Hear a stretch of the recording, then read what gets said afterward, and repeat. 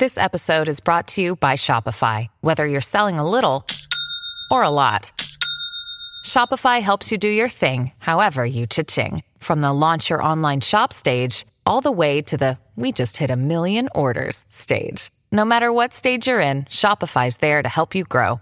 Sign up for a $1 per month trial period at shopify.com/special offer, all lowercase.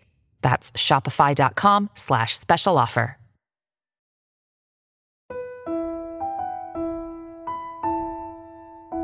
Harry Potter and the Prince of Slytherin, written by The Sinister Man. Chapter 15, Meet the Longbottoms, Part 1. When Neville Longbottom was 2 years old, Algy Longbottom was annoyed. When his children had been young, it had fallen to his late wife, Wendy, to tend to them while he worked long hours building his meagre inheritance into a small fortune. Well, to be fair, meagre and small were relative terms. Algy was rather prosperous compared to most wizards, and his inheritance had given him a substantial leg up in the world.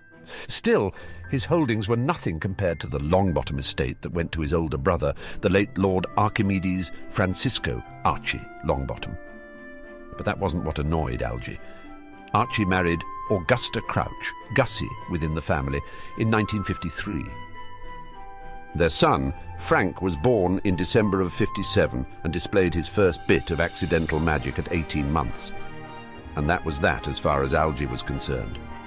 Archie and Gussie had their heir presumptive, so barring mishap, Algy was on his own.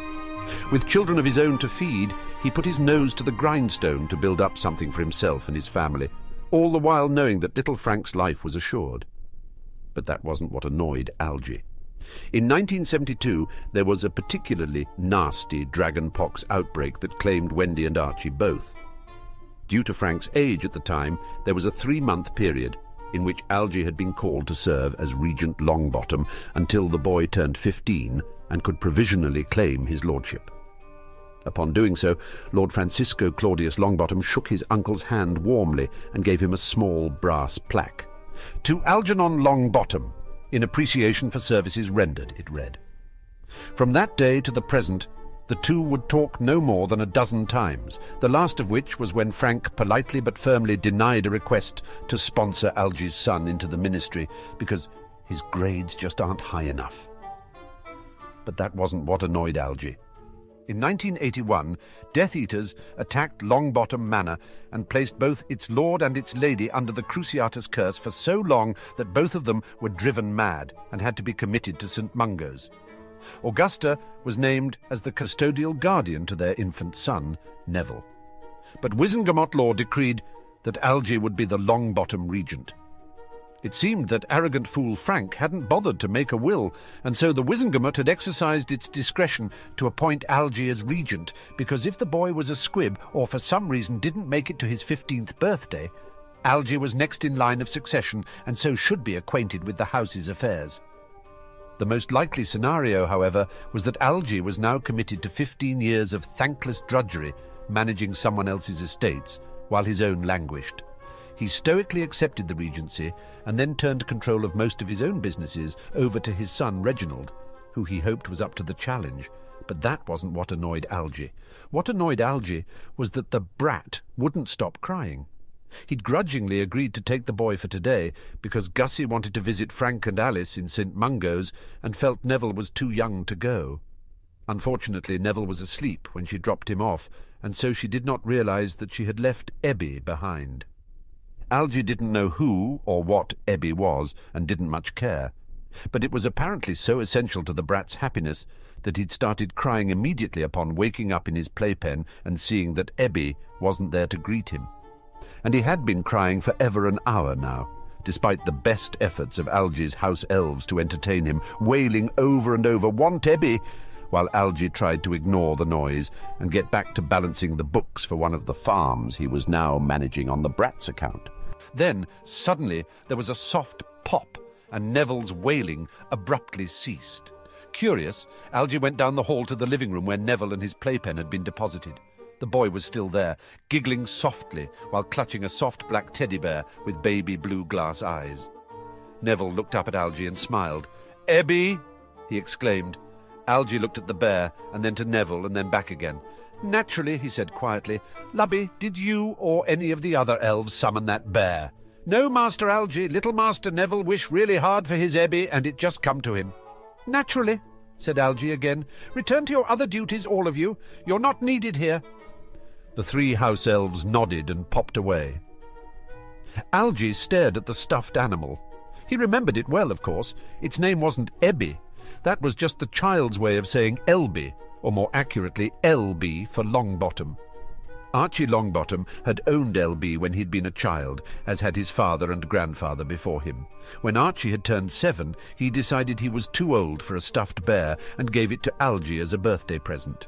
And when Algy had gotten a little older, he too had put it aside. But even as a child, he hoped someday he might gift it to children of his own, just as it had been gifted to him. That hope ended the day Archie had popped in for a visit and idly asked if he could get LB back as a present for Frank. Algy explained that he'd already given it to his own newborn son, Reginald. Archie replied that as a newborn, Reginald would hardly miss it. Algy pointedly reminded Archie that he himself had given it to Algy as a birthday gift. Archie answered that it had been a gift he'd made at the age of 7 before he'd realized it was something to pass from father to son. Algy answered rather coldly that he hadn't realized that a particular children's toy was somehow magically entailed as part of the lordship's bounty. Things quickly escalated to shouting on both sides before Algy finally stormed up to his son's nursery, snatched up LB and practically threw it at his brother, telling him to get out, and he hoped his little monster choked on one of LB's glass eyes. Shocked, Archie left quickly, and the 2 brothers didn't speak again until the following Christmas, when Archie sent a veritable flock of stuffed animals for both Reginald and his newborn sister Enid, but not LB, of course, and a letter of apology to Algy. For the sake of his children, who he thought might someday need the support of the Lord of House Longbottom, Algy accepted the apology, and his relations with Archie mostly mended. But he never forgot the incident and what it meant, that he would always be the second brother, entitled to nothing from the Longbottom name save a lump sum financial payment left to him purely out of a vague sense of parental obligation. No estates, no trust vaults, no heirlooms, not even a stuffed teddy bear to pass on to his son. And now, the final insult, Neville was indisputably a wizard. And Algy was the witness for it, because he'd just seen the brat summon LB through accidental magic, presumably all the way from Longbottom Manor in Lancashire.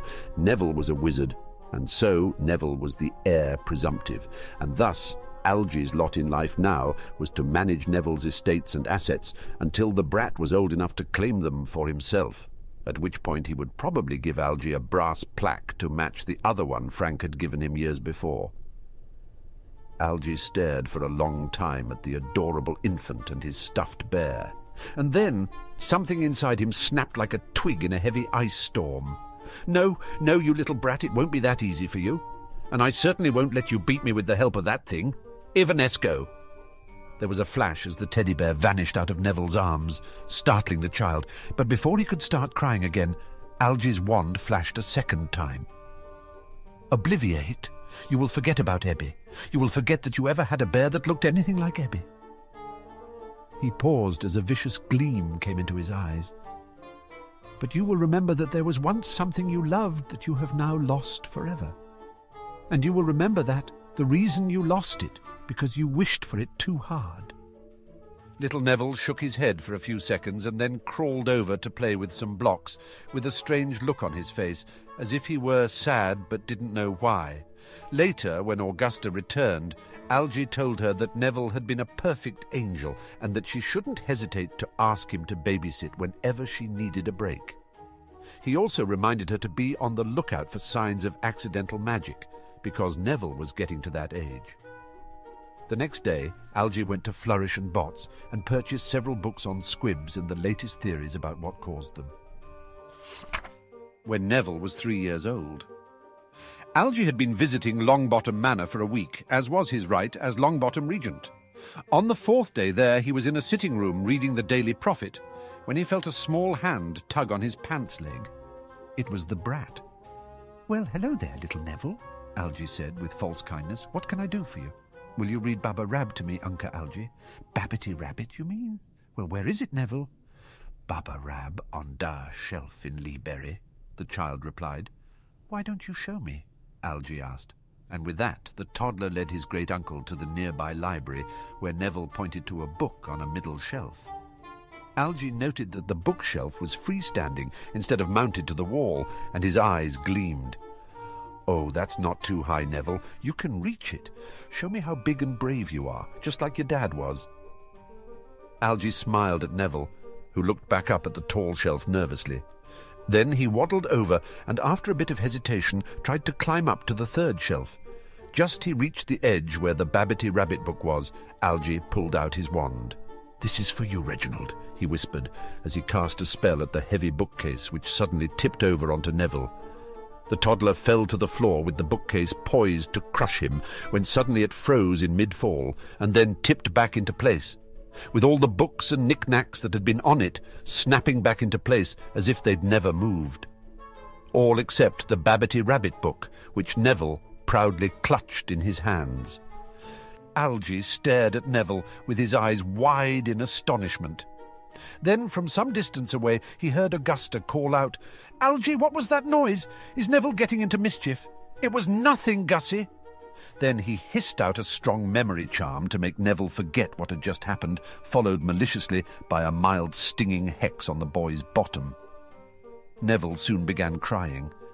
Just as Algy put his wand away, Augusta came around the corner. It looks like Neville tried to climb up the bookshelf to get his Babbitty Rabbit book and then fell on his bum. No harm done. Augusta swept into the room and picked the child up off the floor to console him. "Neville, I've told you, don't try to climb the furniture. You could have pulled the whole thing down on your head. Get someone to hand you things you can't reach. Or perhaps even summon them to you with magic," said Algy brightly. But Augusta just gave him a dirty look, while Neville sobbed softly. "Oh, don't give me that look, Gussie. The boy's 3. Frank had toys flying around the room at that age. Has he shown any signs of accidental magic at all?" She hesitated. "No, but he's still a child, Algy." "Well, he won't be one forever, Augusta. If he hasn't shown any magic by the time he's 4, we may need to—" He hesitated as Augusta gave him a nearly homicidal glare, and then smiled winningly at the child and his guardian. "Well, we'll cross that bridge when we come to it, I suppose." When Neville was 4 years old, it was a beautiful spring day as little Neville Longbottom dashed across a sunlight field in pursuit of a brilliant, colourful butterfly. It was no ordinary butterfly, however. Indeed, it was no butterfly at all, but an illusion created and controlled by Algy, who watched from a distance as the butterfly construct danced and wove just out of Neville's reach. Step by step, the butterfly led Neville closer and closer to Greenhouse 4. The whole Longbottom family had come for a weekend getaway at the summer home in Wales, which was situated on a working farm where various magical plants and animals were raised. Greenhouse 4 was a large, secured structure where the dangerous plants were housed, plants that were poisonous, carnivorous, or both. Normally, Greenhouse 4 was kept locked down, but unfortunately Catesby, the chief gardener, was getting on in years and didn't always remember to lock up completely. Particularly not after he had been hit with a Confundus curse, which was why the door was currently wide open. The magical butterfly continued its flight, leading little Neville straight into Greenhouse 4. Algy took a deep breath and braced himself for the screams. "It's all for you, Reginald," he whispered, but the screams never came. Instead, he could barely hear a soft, childish giggling. Swiftly he ran to Greenhouse 4 and through the doorway. Inside, he was stunned by the scene, as Neville was laughing in delight, while 2 devils snares-tossed him back and forth and caught him as if they were playing a game. And in the background, an entire row of venomous tentacula were brushing their vines back and forth against each other, as if they were clapping. Algy wiped his eyes as though he might be hallucinating. Then he drew Neville to his arms with a summoning charm. At that point, the plants of Greenhouse 4 registered their disapproval by lashing out towards Algy with a dozen deadly vines. He slammed the door shut and then hit it with his strongest locking spell as the aggressive plants bashed against the door repeatedly. "That was fun!" said Neville gleefully. Algy looked down at his excited nephew, who seemed no worse the wear for his time spent surrounded by some of the deadliest plants in the world. He snarled at the boy. "Obliviate!" when Neville Longbottom was 7. Algy watched from a distance through his omnoculars as Augusta led her grandson down the Blackpool promenade. His birthday had coincided with a weekend, so she had taken the boy to Blackpool to see the Muggle Zoo and amusement park, and to reminisce about days gone by. Her first date with Archie was to Blackpool Tower the summer after their 5th year. Decades later, Frank had carried Alice to Blackpool for their honeymoon. It had been a long, hot day, so Augusta and Neville stopped off at a malt shop and then sat down at a table outside to drink their milkshakes. After a few seconds, Augusta leaned over to her grandson. "Neville, I need to step into the ladies' powder room for just a few minutes. Can I trust you to wait right here till I get back?" "Yes, Gran," he said respectfully. Wrapped up in notice-me-not and Muggle-repelling charms, Algy glided through the Muggle crowd like a shark until he was standing behind the oblivious Neville. He placed his wand just behind the boy's head. "Obliviate," he whispered. "Your grandmother has stepped away for a while, but she said to wait for your Uncle Algy to come for you." Neville's head wavered back and forth for a few seconds. Then Algy tapped him on the shoulder, and the boy jerked in surprise, and then looked up at his great-uncle and regent. Uncle Algy, I didn't see you there," the boy said timidly. Algy smiled. If nothing else, all the memory charms were wrecking the boy's confidence. "Quite all right, my boy, but we need to move along now. We're in a bit of a hurry." "But Gran, she knows where we're going and will catch us up. Now don't dawdle." With that, the boy stood up and took Algy's hand. The older wizard led the boy away quickly before his grandmother could return. A few minutes later, they were walking down Blackpool Pier, taking in the sights. At the end of the pier, Algy put up some stronger Muggle-repelling charms to keep anyone from interfering. "Now, Neville, I've brought you here for a very important reason. Can you guess what it is?" The boy shook his head no. "Well, today is your 7th birthday, and that's a very important magical number. You see, it's very unusual and very troubling that you haven't shown any magic yet. Your Gran is afraid that you might be a squib, and as your regent, that's something I have to be concerned about. Do you know what a squib is, Neville?" The boy nodded sadly. "It's a wizarding child with no magic. Does Gran really think I'm a squib?"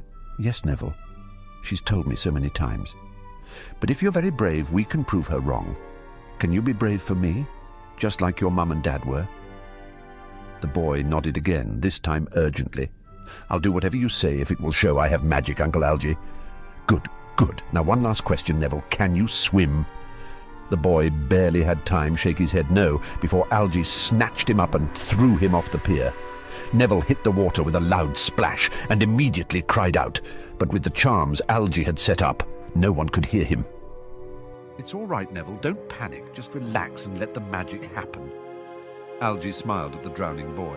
That was, of course, the worst possible advice to give to a drowning wizarding child, as accidental magic was most likely to occur while the child was in a state of panic.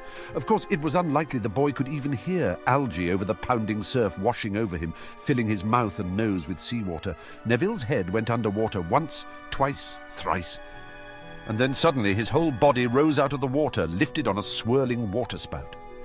Neville coughed out some seawater and then looked around in amazement. "I'm doing it, Uncle Algy! I'm doing magic!" he cried out joyfully. "Naturally," muttered Algy. Then he gave a casual flick of his wand and whispered the word Lacero, and a cutting curse sliced clean through the bottom of the waterspout, disrupting it. Neville yelled in a panic as he plunged back into the churning waters of the Irish Sea. He bobbed back up after a few seconds, coughing up seawater once more. "Uncle Algy, help!" "It's all right, lad. You're doing fine." He wasn't, of course. The boy was clearly on the verge of drowning. Then, to Algy's consternation, the boy started rising up out of the water again. Algy prepared another cutting curse when he was distracted by a woman's voice screaming Neville's name. He turned around and saw Augusta running as fast as she could towards the end of the pier, her wand already out. The wizard cursed her timing. He could destroy the second waterspout, but there was no way the boy would drown before Gussie arrived to save him. He turned back to Neville and instead hit him with a memory charm just strong enough to erase the last few minutes. Then he loudly exclaimed, "Accio, Neville Longbottom!" The dazed child shot up out of the collapsing waterspout into his arms, where he rested for barely a second before a furious Augusta tore Neville away from him. "What in Merlin's name do you think you're doing?"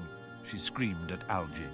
"Calm yourself, Gussie. I had the situation perfectly under control," said Algy smoothly. "Under control? You were trying to drown him." "I was placing the boy in an admittedly threatening situation, but under controlled circumstances, in the hopes that he would call upon his magic to save himself. Several of my friends growing up first revealed their magic from being thrown into the deep end, as it were. It's as good a way to learn to swim as any, I think. Sadly, it's been 7 years, and not even the threat of drowning has made his magic manifest. I know you're the boy's guardian, and you care for him a great deal, as do I. But I'm the Regent Longbottom. I have responsibilities to the entire family that trump my feelings for one little boy who is tragically disabled. I don't want you anywhere near Neville ever again, Algy," Augusta said coldly. "I don't think that's your decision to make, Gussie. Not unless you wish to challenge my regency before the Wizengamot. And I don't think they're likely to take the side of a 7-year-old with no magic." He took a step towards her as she hugged the shivering boy. "You forget who you're speaking to, Gussie, and you forget by whose grace you're allowed to remain at Longbottom Manor. Sometimes, Regent, I don't think you're that concerned about the family at all. Sometimes I think you're still just holding a childish grudge over Archie's old teddy bear." Algy's eyes flashed dangerously. Then he smiled. "If you disapprove of my methods of getting the boy to show his magic, then come up with your own. After all," he continued mercilessly while staring right into Neville's eyes, "you think he's a squib as much as I do. Now, I suggest you take the boy home for some dry clothes. He'll catch his death out here like this." Algy smiled once more and then apparated away.